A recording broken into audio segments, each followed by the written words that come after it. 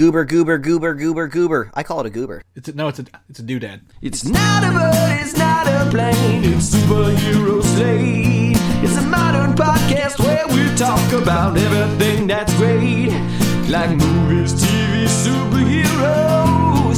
It's Superhero Slate. Oh yeah.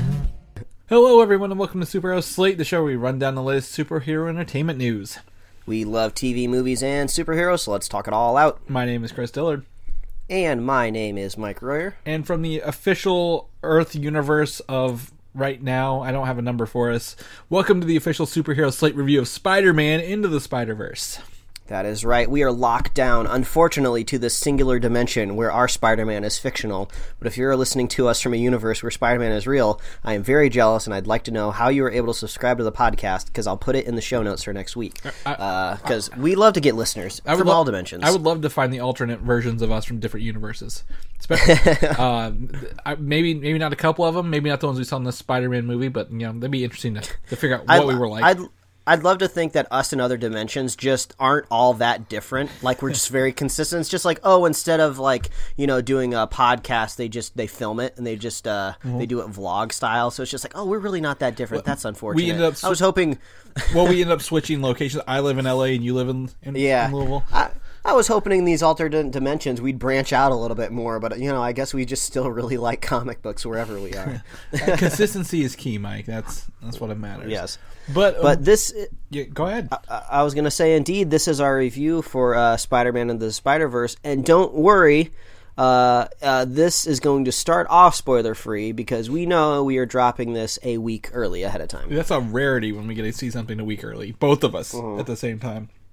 And we luck into Sony offering this up early at special theaters throughout the country. So yeah, it's a unique situation where, this is indeed a Spider-Man movie through and through, but it's animated, it's untested, it's coming from Sony. I don't think they really knew exactly what they had on their hands until they started to hear from the critics and the public. So I would say these early screenings are they're doing their best to get the word out. They're trying to make sure that this movie does a really good holiday blitz. Everyone is talking about it. People recommend it when they go home and see their families. I know I will. I'll tell everybody I see over the weekend, over the holiday weekend, to go see this film. So, if that's showing my hand of what I thought about this movie, there it is. But we were lucky enough that, this media blitz led to some advanced screenings in some bigger markets. I had some opportunities to see it at a couple different theaters out here in LA. I don't know how many theaters that you had a chance to see it at. One. So, one. I think I had about half a dozen theaters that were doing it over the weekend. So I'm glad I got to see it ahead of time. But this is the first time we've ever had a chance to put out a review before the general audience got a chance to see it. So I don't know why you're listening to this. We will give you our spoiler-free thoughts up here at the very top, but then we're just going to dive right into this movie. We're going to talk about all the nitty-gritty. So if you are an avid listener, I guess just keep this one in the back pocket and come back in a week and listen to it after you see the movie. Because you're definitely going to want to see it because we both really liked it. I'm just going to tell you right now, no strings about this movie is great for everyone of every age, and it really just kind of blows my mind about how good it really is. And not just in terms of visuals, because the visuals are great, the story is great, the characters are great. If you have any favorite Spider-Man character that may show up in here, we got Spider-Ham, Spider-Gwen, Spider-Man Noir, regular Spider-Man, Ultimate Spider-Man. They're in here, and every character is great. And I just got to say that again, my wife was sick this week, so she didn't get to go with me, but I'm going to take her to see it again because I think everyone should be watching this movie. And we have, again, talked about how concerned we were with Sony and Spider-Verse. We just had Venom a couple months ago. Like, Venom, it happened. It wasn't the worst thing in the world, but, what does that mean for this movie? This movie should alleviate any of your concerns about Spider-Man and their animated Spider-Verse, because we talked about sequels in the works last week. I cannot wait to see more, to be completely frank with you, Mike. So I like it. Go on. Well, Frank, to be completely Mike with you, yeah, I love this movie. This was great. I'm a huge fan of animation in general, so this just popped off on every cylinder. I love the soundtrack. I love the music. I love Miles as a character. I loved all of the other characters they added to the film, even the ones that came from his dimension, just the normal terrestrial, non-powered people. He had great family members. Throughout this movie, he just had all of this emotional support that just made me feel really nice and warm and great. And I love the action. I love the web slinging. I love the creative animation that they did in this film. I was just shocked that this movie came out of like the news that we reported maybe a year and a half ago that Sony was making this film. I can't imagine what some of those first early footage screenings of this, because they had some test footage of this movie, I want to say maybe about a year back. We talked about how some critics associations or some executives somewhere in a boardroom got to see some early footage of this movie, and we were hearing good things. So I was just very nervous of what this movie was even going to look like. But man, if the characters aren't beautiful, sweet, emotional, touching moments. This is not a spoiler, but of course we do get a Stan Lee cameo, which is really kind of great and amazing to see. Surreal, after the tragedy of losing him. So I loved everything about this movie. It's honestly going to be a nitpick for me to find things I don't like. I just had such an amazing time with this film. And it's not even going into the fact that I got to see it early. It's not like I walked out of the theater and I was like, haha, I know a secret. I would do that for sure if it was like Avengers Endgame for sure. But yeah, this was just great, a fun time. I loved everything about it, and that's as much as I can say because I just want to dive in and I want to talk about all the things in the movie that I can't talk about right now. Well, I was going to say, I think before that, the soundtrack was really cool. I didn't know, I didn't hear that song with Sunflower before going into this, so it was great to experience it for the first time. I've got to say the voice acting is really on point as well.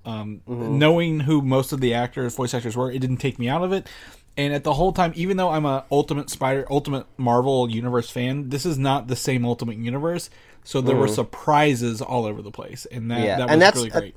And that's actually something I'm going to ask you about later in this review. I kind of want you to break down the differences between Miles's true origin and kind of the changes that they've made for the audience. Yeah. So, yeah, I'd love to hear about that. But are you ready to jump into spoilers now? Yep, I say go see it as soon as you can and then come back to right about now. Go for it. Yes. So, man, this movie was just fantastic. How long did it take for you to realize that Chris Pine was the kind of OG Peter Parker that we were being pitched? I was like, man, this voice sounds really familiar. And I was like, oh, that's Chris Pine, like right before he died. I got to the credits before I noticed it because I was so immersed in this. Like, I didn't think it would start with the OG Spider-Man. I thought it would start with Miles. And the way they're like, every Spider-Person got their intro told the same way. That was great. Let me tell you how I got here kind of thing. I was blown away by with Chris Pine. They did the exact same Spider-Man 3 dancing on the street, like talking about the highlights of Spider-Man and the low points of Spider-Man. They put the same music in there. You may remember this, and he's doing like the jazz finger dance. Oh my god, that was great. Yeah, so I didn't realize it was actually Chris Pine until the end, but that's an awesome reveal for that as well. So that was really cool.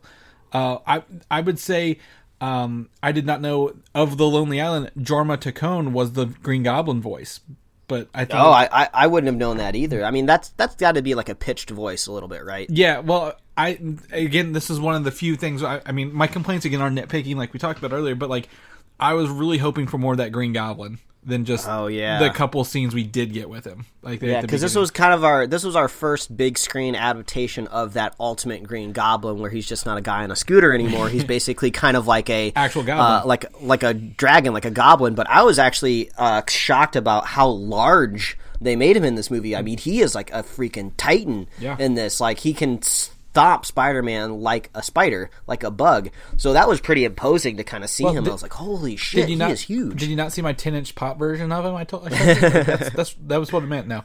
But yeah, that was cool. I really enjoyed, what's his name? The voice actor who did Kingpin, Lou Schreiber, who was Sabretooth in X-Men Origins Wolverine. Oh, yeah, that's cool. So Kingpin. I didn't actually expect Kingpin to be the main villain in this movie either. That kind of shocked me. And he actually had like an emotional motivation backstory. I mean, he was the one that was the folly of him losing his family. But I mean, losing your family, that's a pretty big connection. Yeah. And also, I kind of liked how the character model of Vanessa kind of looked similar to the Vanessa that we've seen in the Daredevil show. So I was like, oh, that's kind of cool. I don't know if maybe that's just cross-pollination of just like a brunette, just kind of looks the same. Because we never really got a great, clear look at her in the film. Yeah. But yeah, that was great. And Kingpin had such a cool character design. He was just this crazy behemoth of just like a head in like the middle of like a meat pillar. Yeah. It's just this weird dude. And he could just like walk around. And that's kind of the cool thing about seeing an animated or like a characterized version of Kingpin. Because when you look at Kingpin live action, Daredevil wise, that type of human being could never exist. So when you see him in that really big hulking form, you can totally believe he could kill Spider-Man if Spider-Man was weakened and he got one good solid final punch in. So that's kind of like the Kingpin that, people really know like originally. You kind of have to soften him up a little bit when you cast a real person. Yeah, I mean, speaking of that, like, of the original Spider-Man in the scene with Green Goblin, I loved the web swinging through all the scaffolding in that scene with the thing. Like, I loved the movement in this movie. I talked about it beforehand, so I was like, oh, it's kind of got like that half frame rate kind of thing going on with some of like the motion in it, like not quite stop motion, but not quite, fluid. And when I got to see the whole thing, absolutely loved it. So my problems or concerns were. It's funny that you bring that up because I would love to see maybe a comparison because I totally forgot about that stop motion-esque look that one of the first trailers had because it kind of felt almost a little bit kind of like a Paranorman or like a claymation style or like a claymation style, but I feel like they kind of toned that back a little bit, or at least once you actually kind of get into the film, it just kind of totally fades away. But yeah, all of the motion and the fluidness. Like when I was watching like all the fighting and web slinging, I was like, oh man, come on Sony, turn this into a video game. Make this your next Spider-Man game. Make this some DLC or something. I want to play this game. I mean, especially if you're going to show me all of the unlockable suits that I just got from the video game in this movie. All I was thinking about like, oh man, I wish I could play this. But it made you feel good to like, oh, I actually know what that suit is this time. I unlocked that one. I know what that thing does. That shoots out an electrical pulse.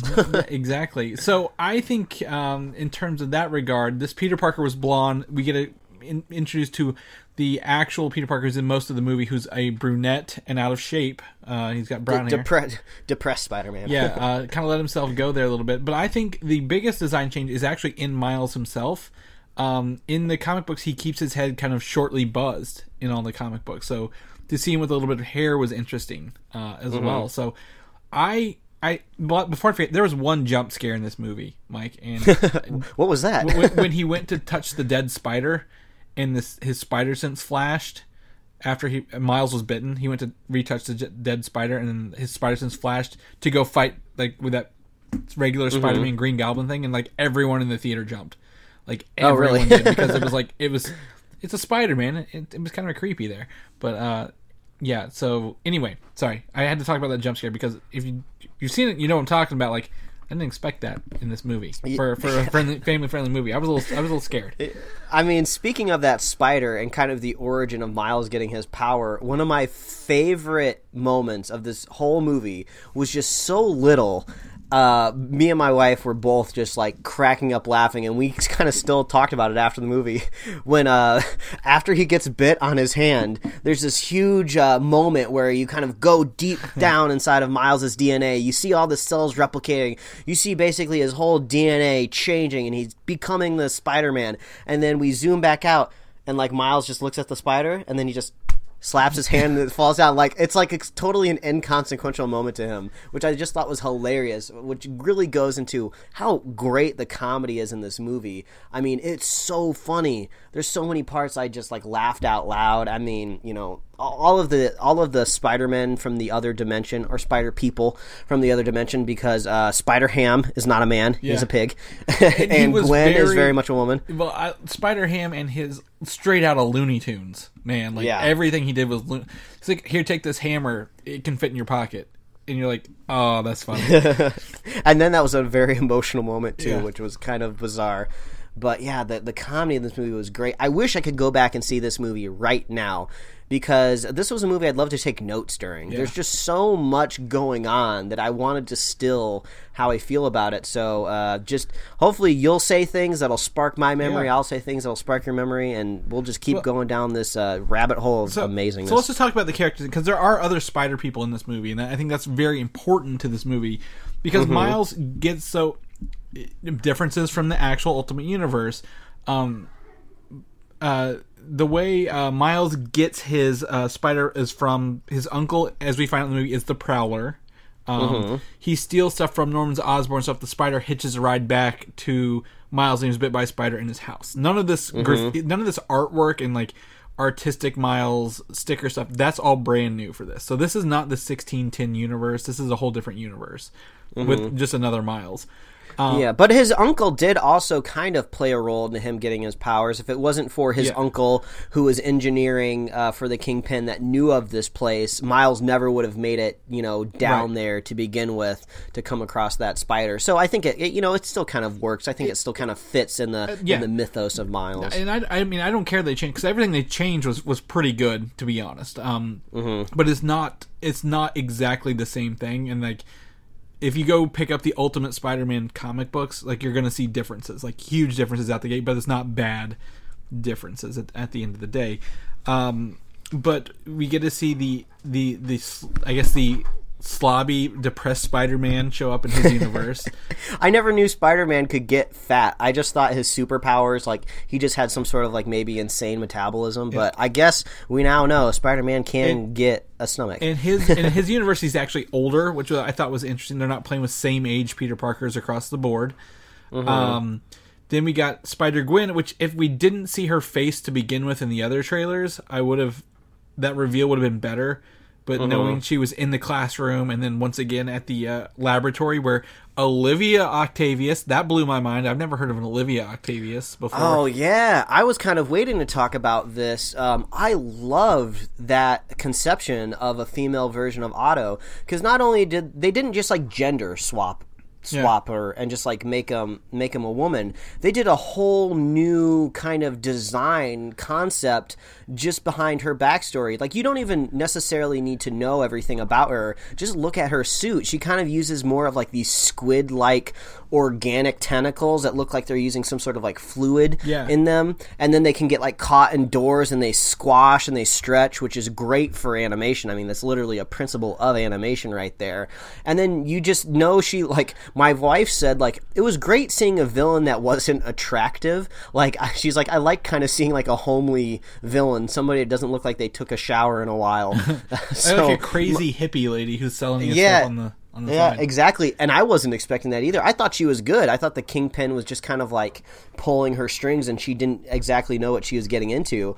But then when she revealed that, I was like, oh, this is rad. This is cool. Because from up until that point, all of the kind of interpretations of the characters we have seen have been somewhat truthful. I mean, the Kingpin looked like Kingpin.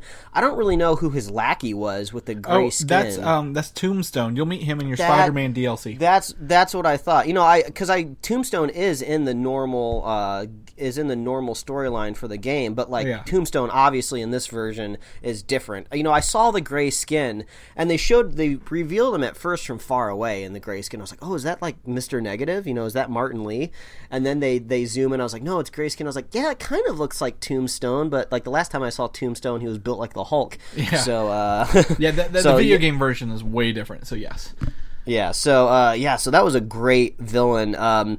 They took a slightly different approach with Scorpion. They went with a much more literal I've never seen this version before, so we can take him or leave him, either one. The Prowler was pretty on point as well in terms of villains.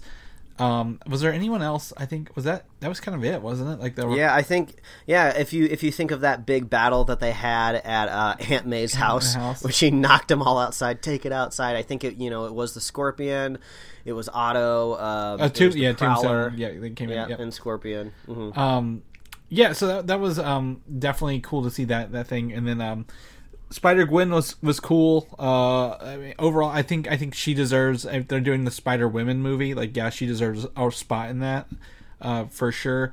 What was interesting is, like, everyone was getting Miles to get his own, like, to figure out what his powers were, and he couldn't figure them out, so everyone was helping him. So we got who was the next one? I want to say it was Spider-Man Noir was next, right? Because they all go to Aunt May's house, and Aunt May's like, "Oh, of course you're from a different dimension. Here are the other people with all the suits." So Spider-Man Noir was Nicolas Cage, and he's like, is he black and white? Like, everything about him was black and white, which was I thought was, he can't quite fathom what's going on with this Rubik's Cube. He took the Rubik's Cube with him. Penny Parker, who is the anime spider person. I love that she kept eating whatever was in the bag while she was in her little Spider-Man robot. Yeah, I wanted to talk about Penny Parker just for a second, just because when this movie was coming out and we saw that there was going to be a bunch of different spider people in there, I kind of thought these characters were going to be a little bit of a throwaway. Like, you weren't going to get too involved with them. They'll be there just kind of spice up the screen, get some different interpretations of Spider-Man. Oh, she's in a mech, so you'll see a cool, like, mech fight, that'll be fun. I was not expecting the emotional attachment to her mech suit to pop up at the last act of this movie. I mean, honestly, like, and then I had to remember, like, oh yeah, that's right. This suit was built by her father, and per her origin story that we learned in this movie, like, her father died and left her this robot. Who was controlled by the spider, by the way. Yeah, this was her only connection to her father, and we're just watching on screen right now, basically almost like her father dying all again right in front of her, and I was like, wow. Props to this movie for just taking a moment, just taking a second, just to let that sink in before we dive back into the action. Honestly, for a character that I would say most of the audience wasn't too invested in. I mean, they kind of just I would say most people are probably writing her off as just kind of like an anime joke, because she's basically an anime girl with a mech, so we just kind of thought she was one note. So I thought that was really impressive for the movie to just take a moment there and just let us dive into her character a little bit more. Well, I'm glad the spider didn't die, and she go rebuild the mech, so that was nice. And lastly, Spider-Ham, John Mulaney, literally the slapstick character of this. Yes. He wasn't used to a lot of, I guess, a lot of foil, kind of like Spider-Man Noir was, but he was hilarious when he did. With the anvil, kept showing up. He pulled out one of his Acme anvils and kept doing that. That was entertaining. So, but I mean, overall, like, the characters, like, I really like this cast. I think they chose a great assortment of spider people to throw in here. And before we wrap up the character section, Spider-Man 2099 stole my show. So, okay, we'll jump right into that after credit scene for sure. Yeah, you saw this movie a day before me, and of course you respect the relationship that we have out here on this show, where you do your best not to reveal anything before I get to go see it, which is great. I really love that. But you made sure to tell me there is an after credit scene at the very end. Stay tuned. Oh my God. I think is kind of how you described it. Now I was so hype after that. Now, what I thought it was going to be, since over the weekend we weren't getting a whole lot of reports of this Far From Home trailer, I thought it might be a Far From Home trailer. Yeah. I was expecting my eyes to shift into live action, because we did get a clip of Spider-Verse attached to the end of Venom. Right. So I thought maybe they were going to keep the same trope going. But that is not what happened, which I was totally okay with, because they revealed Spider-Man 2099 in that suit, and I thought that was cool enough to begin with. Yeah. I was like, this is awesome. We're going to see like one of the coolest Spider-Man tech suits possibly in the next movie, and then it devolved into the best joke ever. It did. So Spider-Man 2099, his little AI, I forget what her name is, gives him a wristband that lets him travel through time, because he's known for doing this. And he goes back to the beginning, which I think they even referenced all the old Spider-Man stuff in the intro of this movie. He jumps back to 1967's animated Spider-Man, which has become a meme across the internet. And they do the whole Spider-Man pointing at Spider-Man meme. No, you pointed at me. No, you pointed at me. It's rude to point. Don't point at people. And they just point back and forth. He's like, I think Spider-Man pointed first. And then our only J. Jonah Jameson cameo is over. He's like, I think Spider-Man pointed first. And they just keep going. And did you know that is Oscar Isaac doing the voice of Spider-Man 2099? Oh, is it? That's great. Yes. Oh, man. And I loved how they did it in the 4:3 aspect ratio, too. And they just leaned right in. Oh, man, it was it was hilarious. I was cackling. I was dying laughing. I was just rolling over. It was so great. I want to... You said you were able to find a leak of it somewhere out there on YouTube. I might have to go watch it again. Oh, I've got it saved just in case they pulled it down for you, Mike. So don't you worry. Cool. I will send that to you. But I mean, the amount... Like, in this movie, we got to see the spider webs that hold all the universe together. I thought we were going to see Madam Web, who's at like the middle of the... Oh, yeah. I almost thought that when they introduced Otto as a scientist at the very beginning, before we knew her name, I thought she was going to be Madam Web, because she kind of had that... aura to her in general. Eccentricness, yeah. So I think the sequel is going to be able to pull more spider people into this, but... Definitely a big win overall for all the characters. I love the characters.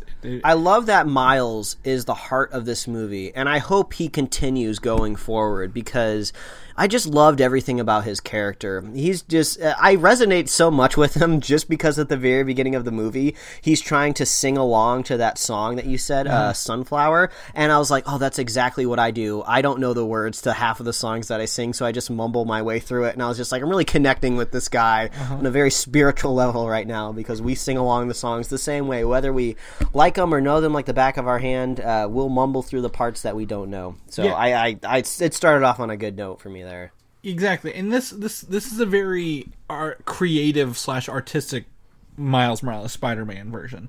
And one of the complaints I have about the movie, Mike, and people can agree or disagree, is he gets his suit in like the third act, like the last half of the third act. Because I wish he would have had his iconic black suit longer, because it's so cool looking. But what was interesting is, like, even like the creation of the suit is not the same as the 1610 universe. He actually spray paints Peter Parker's Spider-Man outfit and spray paints his logo on the front, which ties into the artistic fact of the Spider-Man. So yeah, fun factoid. Go into the origins of his suit. One of the first Comic-Cons I went to a panel that was discussing the Ultimate Universe of the comic books, and they did a Q&A at the end, and they said, oh, if you ask a good question, we'll give out a prize. So I went up there, and I was actually cosplaying as Scarlet Spider, so I had that suit on when I was asking the question, and I said, I don't remember the exact question I said, but I kind of went off along the lines of, Miles got off really easily in the Spider-Man comic books because S.H.I.E.L.D. just gave him his suit. I think I asked, how do you explain that Peter Parker, just some nerd, knows exactly how to use a sewing machine and can make his own Spider-Man suit basically from nowhere? So they really liked that, and I actually ended up getting an iPhone case that was signed by the creators of the Ultimate Universe. Unfortunately, Bendis doesn't make a cameo on this iPhone case that I can't use anyway, because I think it's like an iPhone 4 case. You're holding out on an Ultimate Universe signed iPhone case on me, Mike? I mean, it's not going to fit any iPhone that you have, but I wish Bendis was on it, but he's not. But I'll go through the signatures. And I'll send a picture.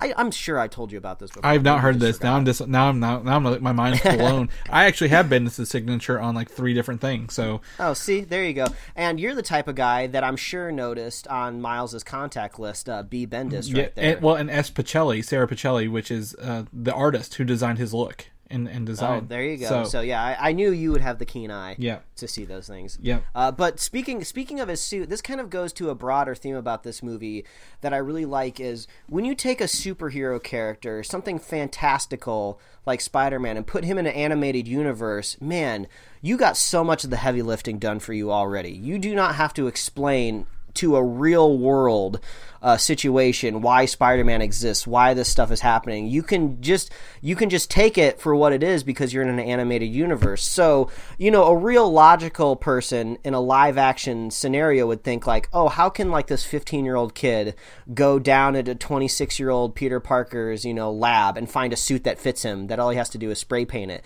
And also, you can't just like spray paint these suits. I'm sure that's not how it works.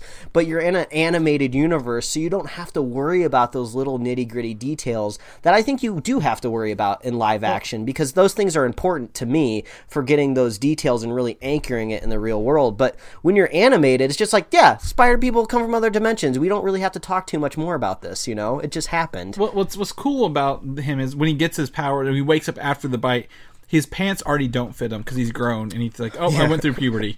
And that was great. And he was just like, "Oh, don't worry, it's just puberty." And as soon as he got bit by this, all the Spider-Man traits came out of him. Like he was seeing speech bubbles while he was walking down the street. Oh, like, yeah. Why is my voice in my head louder?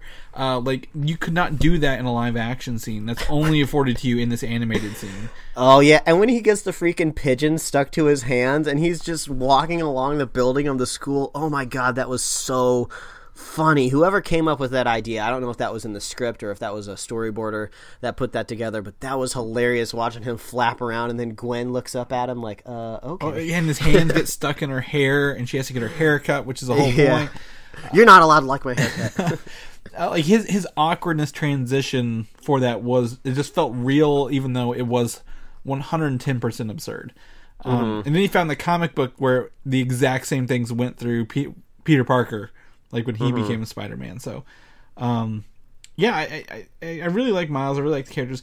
One of the other qualms I have with this is actually his dad's story arc with his uncle Aaron. So the Prowler has Miles by the throat, and then Miles reveals himself to his uncle, and then Kingpin's like, "Do it," and then like 2 seconds later, the Kingpin just shoots the Prowler. Like, I don't know how 2 seconds passed, and he's like, "You didn't kill him, I'm going to kill you." Because that was a strange moment. Actually, I was going to bring that up. I get the point of it because he has to die because of all this stuff, and then this leads into his dad hating Spider-Man because he killed his brother, but then cheering for Spider-Man at the end of the movie, which was just a couple hours later. It was a very brief amount of time for him to hate a brand new Spider-Man. So I mean, again, nitpicking. This is a really awesome movie. So other than the suit coming in too late, this was the thing that was like, just take this out. Like we can save this for another movie, another time, because that was just a lot of. It felt like forced emotional changes in a lot of people really quickly. I thought the weird thing to me about the whole Kingpin killing the Prowler scene, it was staged kind of very oddly because they're kind of up there on the roof, and then the Kingpin is just kind of awkwardly down there kind of between the houses, and he just shot one shot from a gun. You would think somebody like the Prowler, might have some sort of armor, or at least might have some sort of reflexes, something going on there. But so just the fact that one single bullet from the Kingpin took him down, I was kind of shocked. I mean, it is kind of interesting that in this, I would say, kids movie, this movie is, I would say, for kids, I would say it's kind of positioned kind of like a Pixar movie where it's intended for, a kid's audience, but adults, of course, will love it just as well. I mean, this movie is PG. No. So the fact that guns are in it, I thought was like a really big kind of step. I mean, the fact that somebody dies from a gun, that you see the Kingpin just brandishing the gun, just very openly waving it around. I was like, wow, okay. Because we do see them do the trope of switch to laser guns, which is, I think, good visually because you can kind of see the spider people swinging through the laser beam. So visually it worked well for the story. So the fact that he's got a real gun, that makes him even more menacing. But yeah, that was kind of an odd moment of just kind of one bullet takes him out. Yeah. Like, he's like, okay, kill him. All right, you took 2 seconds too long. I'm shooting you instead. I'm like, you killed Prowler when you have a bunch of people, spider people. Like, let him kill Spider-Man first if you're going to kill him, regardless. Like, because you're going to need more people to help you against all these Spider-Men literally right there fighting. I don't know. It was really awkward. I mean, it doesn't ruin the movie by any means, but like that is a scene I'm like, Yeah, I think it just goes to show how good the movie is, that a moment like this can just be like, oh, whatever.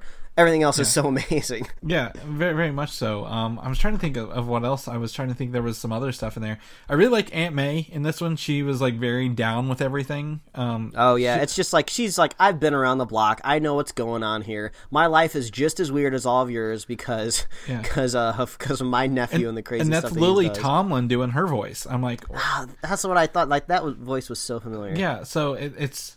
This movie is awesome, and I would totally recommend people seeing it. But besides the Kingpin moment that we just talked about, there was one thing that I think I didn't quite go all in on. And as much as I love John Mulaney, and as much as I love some of the moments Spider-Ham had, he felt a little out of place for me during some moments. So, like, this is just kind of like a nitpick double-edged sword. Like, I thought the moment where he handed the mallet over to Miles was really funny. It'll fit in your pocket. But then also there'll be, like, a really dramatic scene, and then, like, Spider-Pig will just be over there in the background just visually taking me out of it. So I think when he works, and when he doesn't, he really doesn't. So maybe they got just the right amount of him to kind of fit him in the movie. So I think I would have been okay without Spider-Ham in the movie. I don't think he really elevates it to an amazing level. Right. But it was crazy to see, the fact that they were able to make it work to some extent. There's props there for sure. I think his addition is, like I said earlier, is one of those of contrast. Because if you notice, the mask on his nostrils moves with his eyes. They're identical to his actual, like the eyes on his nose are the same as the eyes on his face. They move in the same fashion. But I think it's just to show, like, if you even put Spider-Man 2099 in here or any other Spider-Man, like, they're all the same. And Spider-Ham is very drastically a Looney Tune brought into this world. And he's going to look different. It's like playing the Spider-Man PS4 game with the old animated suit on. Like, the game looks so real, then you put on the animated suit and you're like, this doesn't work. This looks so weird. I can't even right now. It makes everything else look more real. Yeah, I will agree. The point of contrast was good. But yeah, there's just some parts where maybe if I go back and rewatch it, I'll be able to eloquently describe maybe those moments more in general. But there was some points where I was just like, I feel like I'd connect a little bit more with the scene of Spider-Ham just wasn't over there making wacky noises. But I love John Mulaney, so the moments where it worked, I was dying laughing. I wish it wasn't revealed in the trailer, but I loved that moment where they were just like, do animals talk here? Because I don't want to freak them out. Yeah. So was that indeed Genki? No, that's not. That was I don't know who that is. So because at the end of the movie, they kind of put it like as a postscript of like a PS, like, oh, by the way, I met my roommate finally, and now we're best friends. Yeah. So that character didn't even speak in the movie. I was kind of hoping it would be Genki at some point. Maybe next time, but they didn't give him a name. He didn't speak, but he knows he's Spider-Man. Yeah. So I guess that's true. So there's gonna have to be something going on there. And I like how he just like these characters just like fall asleep, wake up, see something crazy happening, just like no, just go back to sleep. I don't know what I just saw. So, but what I also want to point out about this movie is not movie related. It actually just received a nomination for Best Animated Feature Film at the Golden Globes, and we talked about it. Deserves it. It deserves it. And it's currently it was at 100% Rotten Tomatoes. It's now at 99%. What? Who ruined it? Who doesn't like this movie? I'll tell you, we're shaming right now. Roger Moore from Movie Nation. He says, jerky motion, blurred action beats a clever concept ruined by sloppy animation. Sloppy? Yeah. This guy has no idea what he's talking about. This animation is amazing. Like, I follow a ton of animators and a ton of people on Twitter because I'm so in love with the medium, and I've seen so many people who professionally work in the industry say that this is amazing and a spectacle to watch. So it is groundbreaking. I'm mad at this guy. Yeah. Like, I dislike it for another reason, not for that reason. Yeah. He doesn't know what he's talking about. 100% in my 100% Rotten Tomato in my head. Yeah, exactly. I mean, he gave it a 2 out of 4, and I'm like, what? I don't know if this guy just must hate things. Like, he must live to hate things because it's at certain 82 fresh, 1 rotten. And I know that doesn't indicate if the movie's good or not, but if the critics are saying they all like it, I mean, you're gonna hear word of mouth of this movie all winter long. Like, you're gonna be hearing all this, and even though you may like, I don't like animation, this is still fun. You get your Stan Lee as the guy who's selling Spider-Man memorabilia. You always find the suit fits. It always fits one way or another because he doesn't take refunds or returns. That was such a great moment. Just, I think everybody in the audience, you could kind of hear the little just kind of moment when they saw him. It was just so great to see him and to see like, oh, I'm friends with him too. That's one of the points in the movie where I teared up a little bit, and I was just like, oh, if my wife looks over at me right now, she'll see my wet eyes because I am about to bawl seeing Stan Lee's kind of last official kind of recorded cameo. Oh man, well, it was just... we'll have more guaranteed, but this is the closest one to our loss, so it just feels a little more real because it is in fact Spider-Man, one of his biggest creations of all time. So it just felt real, man. It's real. I also think Mahershala Ali was the voice of Uncle Aaron, and I think Marvel just likes killing him off on every show he's in. So that's twice now he's died. But yeah, Jake Johnson was a great kind of Peter Parker. I think he fit his voice hit the tone and slacker aesthetic of Spider-Man, and I kind of loved his like come to fatherhood moment at the movie where he was just like at the very final act in the middle of the battle, he's just like, "Do I want to be a dad?" I thought that was great, and I like that he kind of came from a broken universe, so he kind of had something that he had to earn by the time that he went back to his own. So.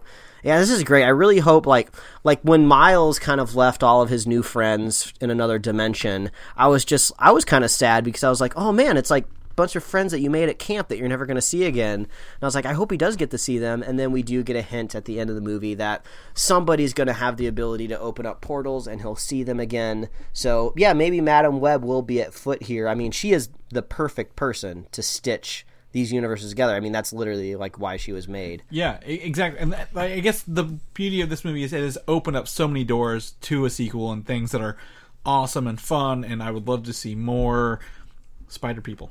So yeah, I mean, this could really legitimize Sony Animation Pictures if they could win, like, you know, some sort of Academy Award or something for this film, because they've made a lot of movies. Like, Sony Animation Pictures isn't exactly like a new fledgling studio. I mean, they've made the Smurfs movies, they've made Open Season, Surf's Up, Cloudy with a Chance of Meatballs, which the first one was really good. I love the first Cloudy with a Chance of Meatballs. They made the Hotel Transylvania movies, which I haven't seen. I don't think they're super great, but I love Genndy Tartakovsky that makes those films. So this could be a really turning point for Sony Pictures Animation, where they kind of start to make really kind of groundbreaking films. I want to see more movies in this vein. They don't even have to be superhero related, but yeah, just really kind of make something prestigious over there at that studio and really kind of change the name, change the opinion of kind of Sony in general, just by this one film. It's always funny how this goes. It's always one film that can turn the tide, and I think this could be it for them. Yeah, exactly. And it kind of gives me a little faith. Maybe they do know what they're doing with their Spider-Man stuff, and Venom is not the entire, I guess, picture at hand. This is what they had to do to get it done. So I think it's because it's Sony Animation. You know, of course, there's going to be some producers that cross over, you know, that are going to have their hands in the pot or at least get a chance to read the script. But I think it's very much in the realm of animation, and it's being helmed by people that understand it. I mean, Phil Lord and Chris Miller. I mean, God love them. I think I've loved everything that they've made so far. Good on them. But it's still got Avi Arad and Amy Pascal on board as producers. Yeah, I know, which is why I'm thinking maybe they just technically kind of, you hopefully know, they're learning. Yeah, I think maybe they just kind of oversee kind of these Marvel properties, and they're just like, oh, we don't understand animation. Just do what you want to do. So yeah. Hopefully their hands stay off of it. They realize, hey, guess what? The amount of attention that we gave this movie was just the right amount, so don't go into it more. Yeah, just cash your checks when it's done. Just cash your checks. Let us run it. So overall, I can't wait to go see it again. I recommend everyone rush out as soon as they can. And I got to figure out. I need to find when I go. I'm going to jot down they showed the universe numbers in one of the scenes where everyone came from. So I'm going to figure out what that was. But I'm interested to see where this goes. So. I want to see more Spider People, Mike. I keep saying that, and I really mean it. So. Fan-frickin-tastic. Yeah. If you sat through all that and you haven't seen the movie yet, I don't know what you're doing. But actually, now that I think about it, I think you could totally spoil this movie for somebody, and they could still go see it and have a great time. So, yeah. I showed my sister-in-law the end credit scene because I'm like, do you enjoy Spider-Man memes? Well, then you're going to love this. So she's like, well, maybe I want to see it now. I'm like, I know, right? So I love just before we sign off real quick, I love that joke where Miles turns invisible and he has the computer and they're running away. And he's like, oh, good news. We don't need this. Oh, my gosh. Yes, I agree 100% with that. And I didn't know they were showing this in trailers, but apparently that scene where he's like, he can do two things. Yeah. He can't do them at will. He can't do them on command. So that was really fun. I'm glad that didn't get spoiled for me. So. Yeah, me too. So yeah, great movie. Yeah, it's gonna be a toss up for me what my favorite movie of 2018 is, but this is definitely in contention. Well, when we wrap it up at the start of next year with our superhero slate movie awards, where we don't really give out any awards. We just say what we really enjoyed from the year. We'll figure it out. Maybe we'll have an animation category because 2 animated movies so far this year, both been pretty good, Mike.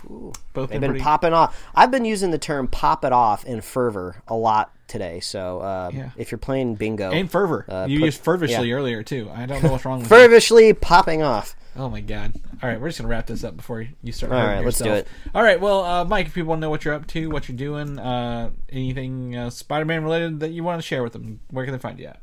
Well, they can find me at Mike Royer Design on Instagram and Twitter, and you can read my webcomics at pickledcomics.com. Chris, people want to keep up with you, see what you're doing out there in the real world. Where can they find you? You can find me on Twitter, Valdan, Valdan, or head over to Instagram, Valdan87. I've got all the pop vinyls for this, Mike. Maybe I'll take a picture of them, put them together, recreate some scenes, and then do that. But yeah, or also head over to Comic UI for more. If people want to listen to our regularly scheduled weekly news podcast episodes, where can people find us at? Well, as always, please visit superheroslate.com. That's the best place to find all the avenues we host our little show here and to get our awesome show notes if you're listening to a news episode. So in our normal weekly news episodes, we talk about a lot of stuff that happened over the week. Mm-hmm. We have a lot of awesome links in there to take you to like videos, leaked screenshots, stuff like that, what we're talking about. So you can get that at superheroslate.com. And you can find us on Apple Podcasts, YouTube, Google Podcasts, SoundCloud, TuneIn, Stitcher, iHeartRadio. We'll put it wherever you want it. So if you're listening on a device that we don't know about, or a service that we don't know, let us know and we'll post it there. You can like us on Facebook, follow us on Twitter and Instagram, and you can get merch like t-shirts and hoodies and mouse pads and mugs and all that kind of stuff at superheroslate.com/store. If you're a fan of the show, we love hearing from you. If you got a chance to see this movie early like we did, reach out to us and let us know what you thought about. I'm sure we'll be talking about this movie again when like the box office numbers come out, which usually we talk about during these review episodes, but when you see it early, there's no box office numbers yet. So stay subscribed, and we love hearing from you. And if you're a super fan of the Superhero Slate, we love you, and we love how you share the show with your friends, you share the show with your buddies, and thanks to that, we will be here every week, sometimes twice a week, when these awesome movies come out to review just for you. So go see Spider-Verse and stay subscribed. Yes, thanks so much, and we'll catch you guys next time. All right, bye.